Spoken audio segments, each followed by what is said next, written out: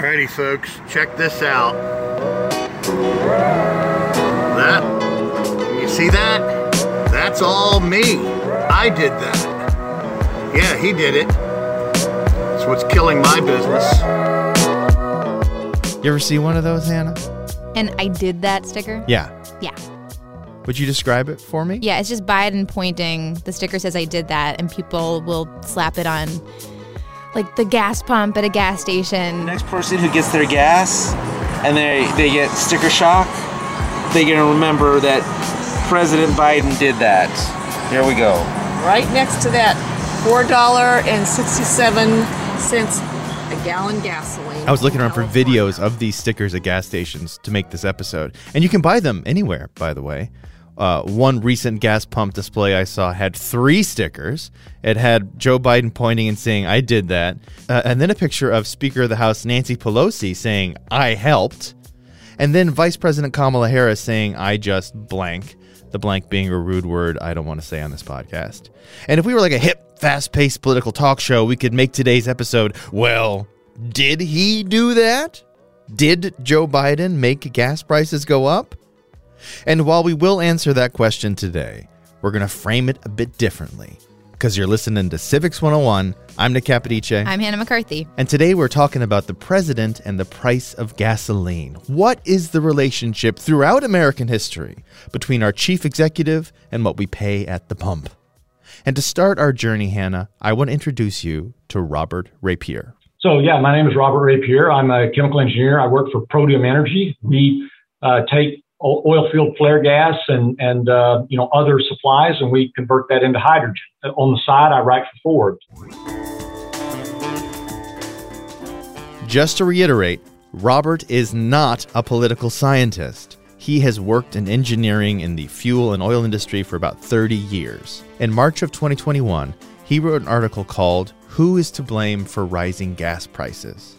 And I spoke with him, and he let me in on a little secret. Go on. He told me the name of the person actually responsible for high gas prices. Who is it? Yoweri Museveni. He's the president of Uganda.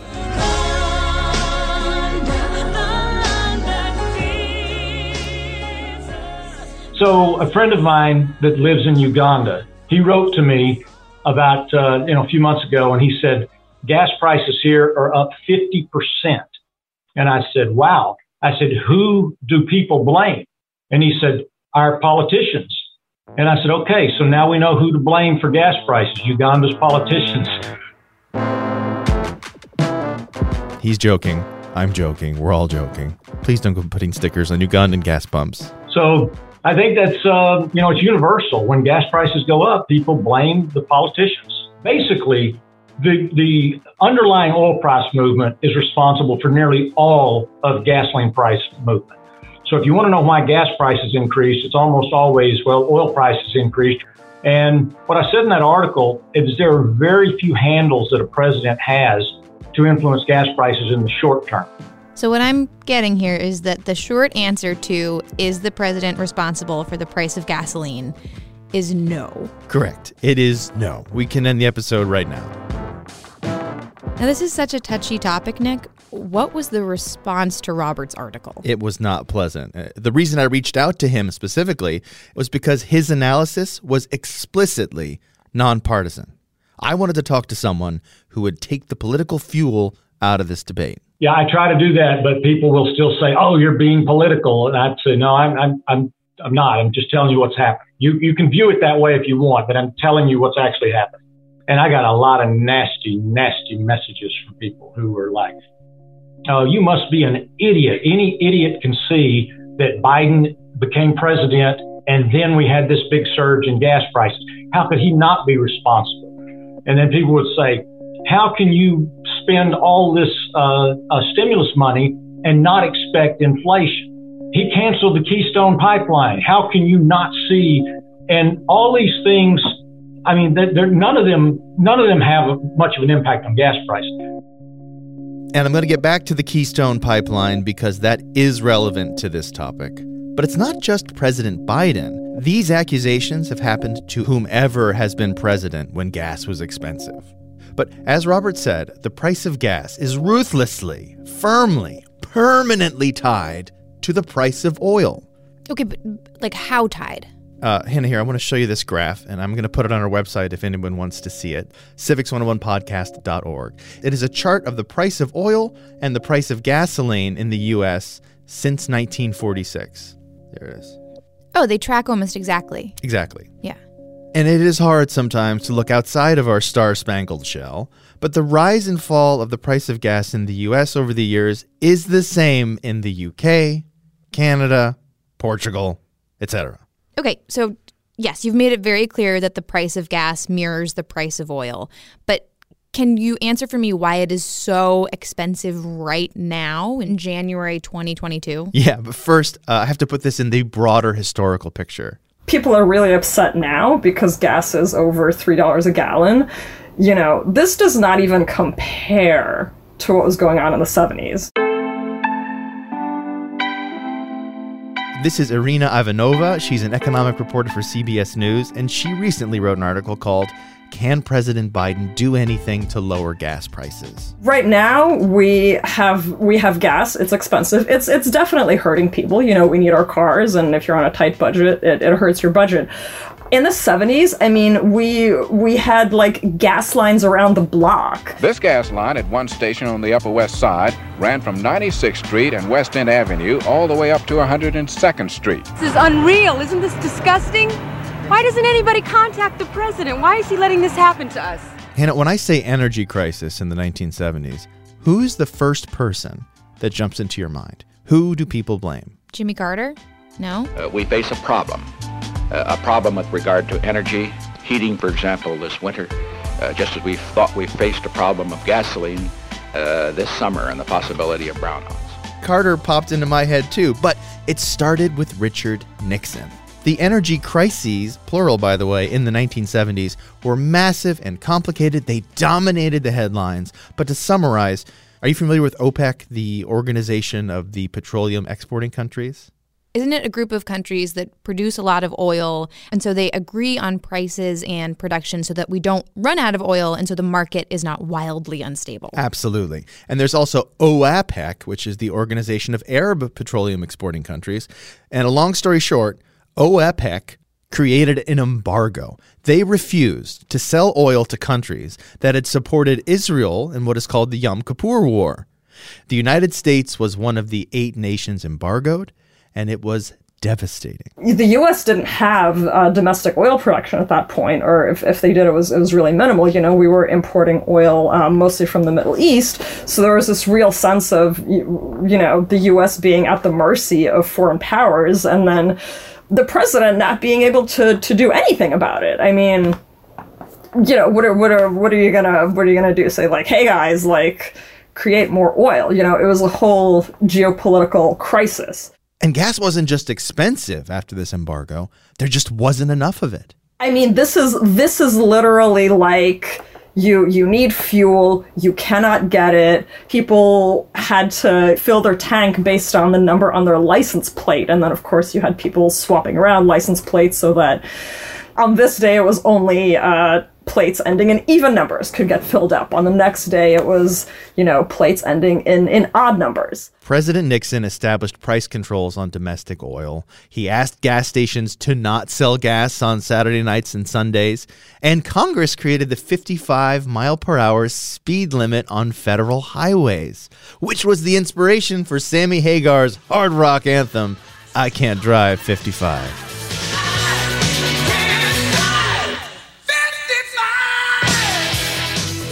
The 55-mile-an-hour speed limit was to control use of gas? Gas consumption, absolutely. You save gas when you drive slower. This was the issue in the Nixon administration.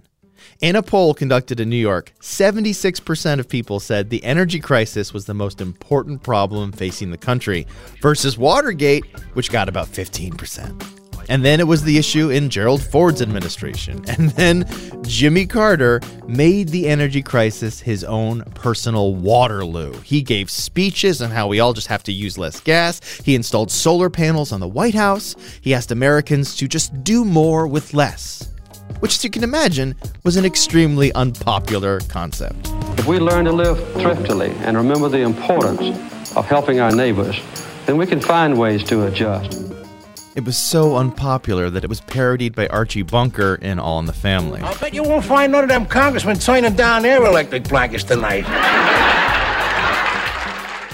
And then things started to shift in the 1980s. Oil started to flow more freely from the Middle East.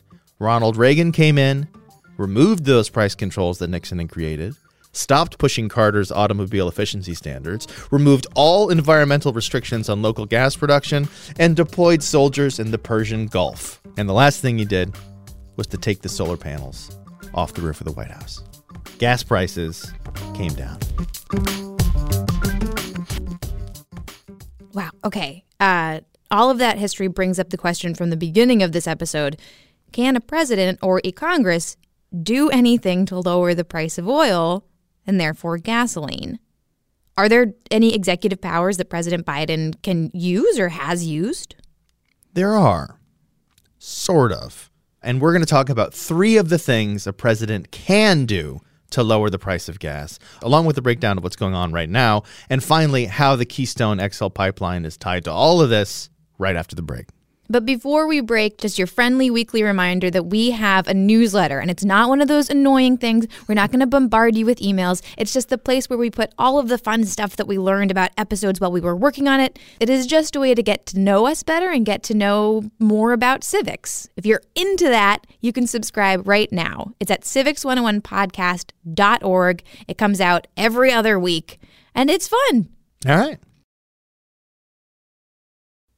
Civics 101 is a listener-supported show. Support the show with whatever you can, depending on the price of gas right now, at our website, civics101podcast.org. As of this recording, January 25th, 2022, gas in the U.S. is at an average of $3.22 a gallon, up from $1.80 in spring of 2020. So how, Nick, do we get here so fast? All right, here's Robert Rapier again. Okay, so as the pandemic was starting to get heated up, Saudi Arabia and Russia decided to engage in a price war over oil. That started prices dipping. Hannah, something I didn't know about was the concept of futures in investing. Don't turn off the podcast. It's interesting, I promise. People invest in oil futures, which is a lot riskier than just buying stocks. Because what you're doing is you're committing to owing an infinite amount of money. If you invest $1,000 in oil futures and the price goes way down, you don't just earn zero. You're on the hook to owe a lot of money. Isn't that scary? I don't know anything about investing. It's a good thing I don't do it. And that's what happened. And a lot of people got caught. It caused some marginal producers to shut down. It caused some producers to go bankrupt. And then the pandemic hit and the stay-at-home orders, and the demand for oil in the U.S. plummeted. Oh, I remember this period. Nobody was driving. We all had stay-at-home orders, and so nobody was buying gas. And it was something like under $2 a gallon. Yeah, and then, slowly, Americans started going back to work and back to school. After the stay-at-home order started to expire, demand started to recover. And it recovered much faster than supply did. And so from negative prices, we saw prices start to take off. And then over the next year, supply was short. Demand increased back to about where it was, and supply, which had fallen by 2 or 3 million barrels a day, it took it much longer time to come back online. And people say, why? And I said, well, some of the companies don't even exist anymore. Some of the marginal wells were shut in, and you can't bring those back online. If you got a stripper well producing a few barrels a day and suddenly prices are negative, you may permanently shut that well down. You're not going to bring it back online. And that is the primary reason oil prices skyrocketed and gasoline prices followed. That is the single biggest reason, much bigger factor than anything Trump did or anything that Biden has done. Okay, I'm ready for it. What can the president do to lower gas prices? All right, I got 3 for you. 3 things. Here is Irina Ivanova again with number 1. There's one specific thing that the president could do, and that Biden actually has done, that has a little bit of an impact. It can create a little blip in gas prices, and that is to release oil from the Strategic Petroleum Reserve. What is the Strategic Petroleum Reserve? Just like a massive tank of gas somewhere? Yeah, it's a system of caverns along the Gulf Coast. Massive underground salt domes that are full of oil, and that oil can be turned into gasoline. It was created in 1975 in response to the oil embargo, and it can hold 714 million barrels of crude. Some caverns hold sweet crude, some caverns hold sour crude. I'm going to get into that in the newsletter. But recently, Congress has been selling the oil in the reserve since 2015 to fund the deficit. And President Biden released 50 million barrels from it in November 2021. Presidents frequently do it leading up to elections because high gas prices are not a prescription for getting reelected. And so that's one. It's not you can't just keep doing that. We have a strategic petroleum reserve for a reason. So there is a risk in doing it. But presidents have used that handle time and time again. And the main reason is really signaling, right? And voters love it, you know. So there is that effect of like, oh, the president's looking out for me. In the grand scheme of things, just to sort of put it into numbers, you know, we released something like 50 million barrels of oil. That is roughly what the entire U.S. uses in a single day. All right, sounds like number one, tap the piggy bank. It's a gesture, but a relatively ineffective one, right? So what's number two? Number two is to ban exports. Stop selling oil that we produce to other countries. Keep it all to ourselves. Which we did for 40 years until 2015. President Obama agreed to end that ban on oil exports. And what was happening at that time is fracking had increased oil supplies dramatically in the U.S. Fracking, by the way, or hydraulic fracturing, is a method of extracting oil and natural gas from deep underground, and we were getting a lot more gas from fracking in 2015. But there's a ban on exports, and so all of that had to go through domestic refineries, and that was depressing the price of oil. And what was happening is domestic refiners were then refining the oil, but there was no ban on finished product exports. So finished product exports went through the roof. Refiners were printing money.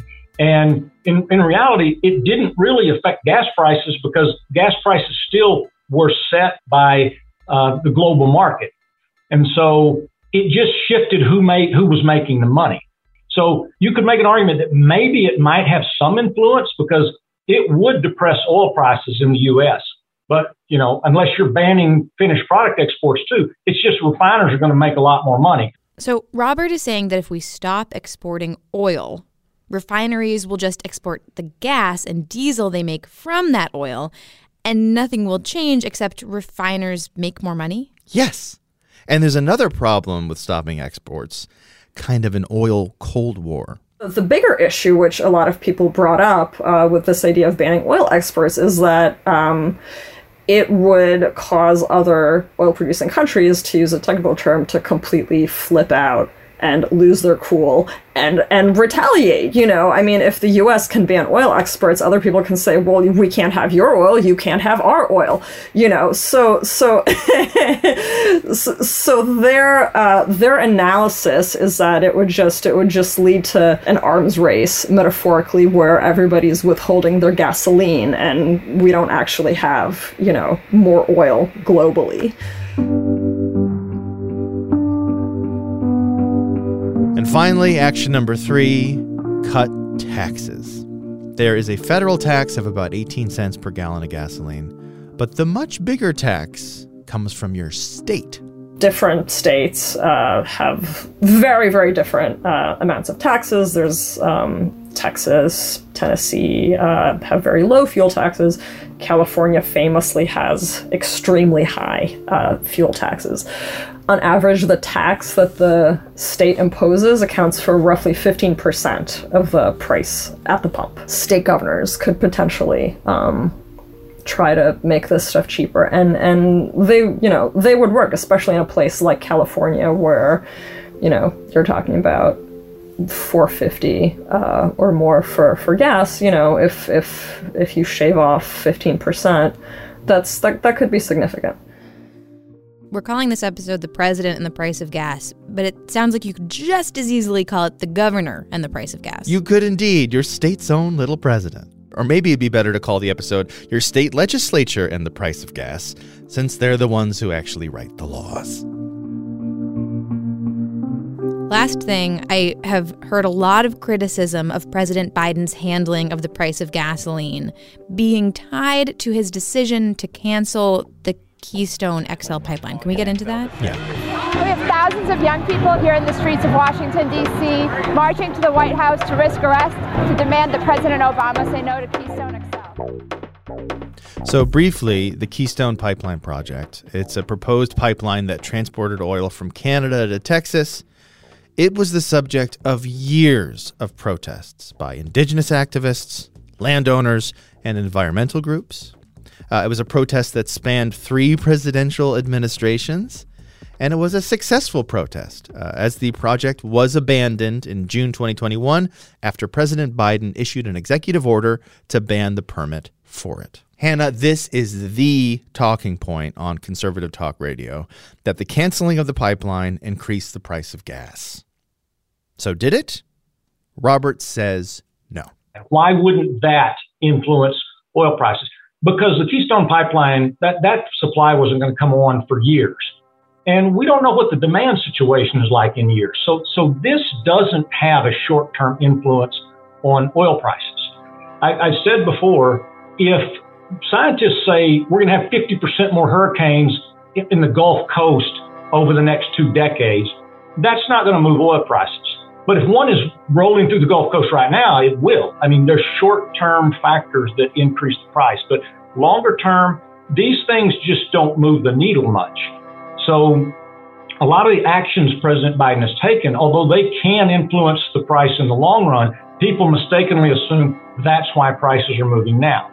And for a lot of people, I point out, between the time of the election and the time Biden was sworn in, oil prices moved up 40%. Do you blame Trump for that? Did people blame Trump for that? House and Senate Democrats sure did. They blamed it on his recent sanctions of Iran. President Trump tweeted at OPEC and said that they were to blame and they had to increase production. That didn't do much. So then he tweeted that it was Obama's fault because Obama had conspired with Saudi Arabia to lower prices before his re-election. Anyways, this is a playbook both parties have used. But to reiterate the effect of the Keystone Pipeline project, Irina spoke to Tom Kloza from Opus, which is a major market analysis firm. And Tom said, quote, "The Keystone decision is something that might come back and haunt the administration in 2023.